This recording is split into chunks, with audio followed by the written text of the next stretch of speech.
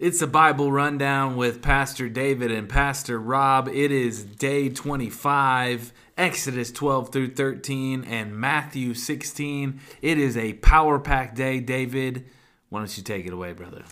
I will, and I'm going to set you up to talk about the Passover because this is the summation of what the Exodus was all about. A sacrifice that spares the life of an individual from the destroyer, right? There's so much in here that points forward to Christ, who was the Passover lamb sacrificed for us. But before we get ahead of ourselves, Rob, we're given this picture. God says he is going to pass through the land of Egypt. Every firstborn, regardless of their social status, regardless of their beginning, he will take for his own, except for those that are in these households covered with the blood of an unblemished lamb that's put on the doorpost and the lintel, right, the overhead of the door. And God passes over those houses and spares them from his judgment. It's a sobering picture, for one, right? We talk a lot about the judgment of God, and we see the wrath of God poured out against Egypt, and it is not a pretty picture. It's very humbling, actually, to think this is the God we worship, one that is seeing so much destruction and so much death. But, we were talking about it before we started.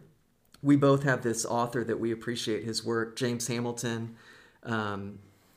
writes a lot about the Old Testament and talking about this idea of God's salvation through judgment. But he uses this beautiful illustration where if you think of God's judgment and God's grace in contrast to one another, in the same way that we think about a diamond against a black cloth, you really don't see the imperfections of a less than quality diamond if it's not held against something dark.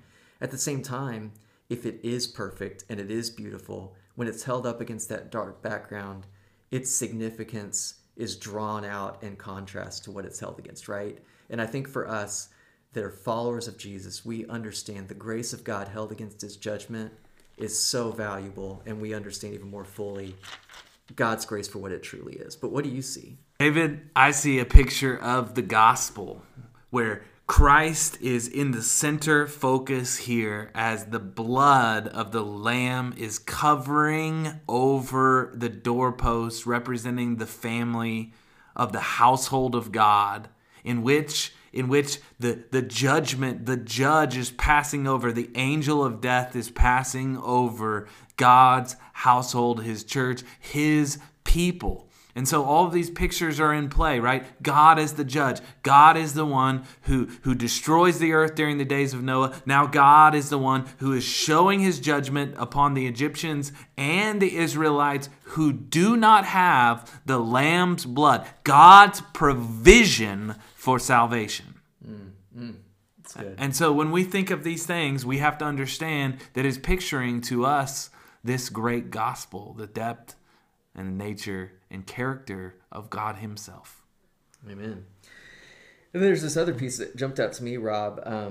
Going down to chapter 12, verse 40, it points out that the Israelites were in Egypt for 430 years. And there's this idea of not only by command of the Lord taking the Passover in haste, but the way that they exit Egypt is so abrupt, right? Just literally in one night, they are packing up, they plunder the Egyptians, and they're sent on their way. And I can't help but remind myself, as we were teaching through the Old Testament last year, almost 500 plus years from Malachi's prophecy that a messenger would come, and that messenger would be John the Baptist pointing people to Christ, and Christ comes and people miss the sign. We are told not to miss the day of the Lord and his return. So this idea of being ready to be hastily taken back with the Lord, it reminds me, don't be caught flat-footed, right? We need to be preparing ourselves for the return of the Lord. Are we living lives that are worthy of what he's redeemed and what he's purchased?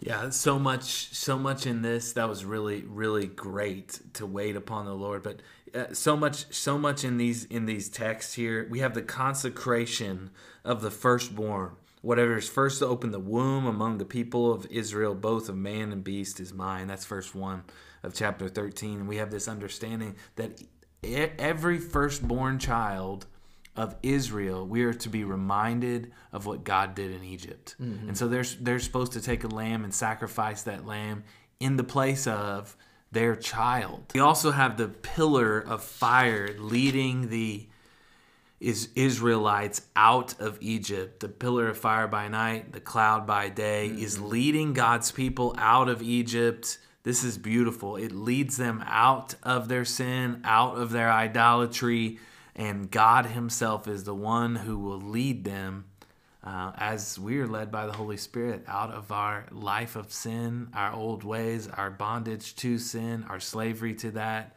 and into a new life, David. This is how God will lead his people. Yeah.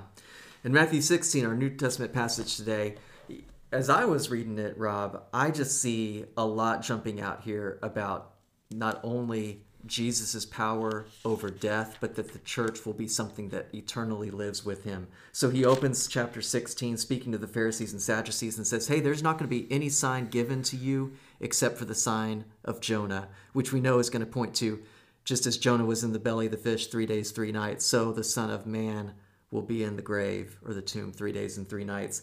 He moves down, and after Simon's confession that he is the Messiah, he tells him he's going to die. That is his mission. Peter pulls him aside, rebukes him. Jesus says, you're not speaking the things of God, you're speaking of man, speaking the things of Satan, trying to keep me from my mission, which is to be the Passover lamb for you. And it closes with this beautiful picture. Whoever loses his life will save it. And so, again, do we lose anything in this life that is really worth losing? Jesus reminds us, no, don't be afraid of death.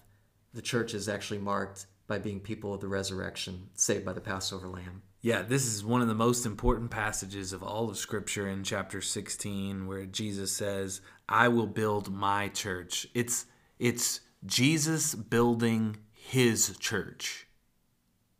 And the gates of hell, which gates are stationary, so the gates of hell will not prevail against it, meaning the church is moving to a point through the gates of hell, pulling people out of, what I like to say is pulling people out of hell and into God's salvation.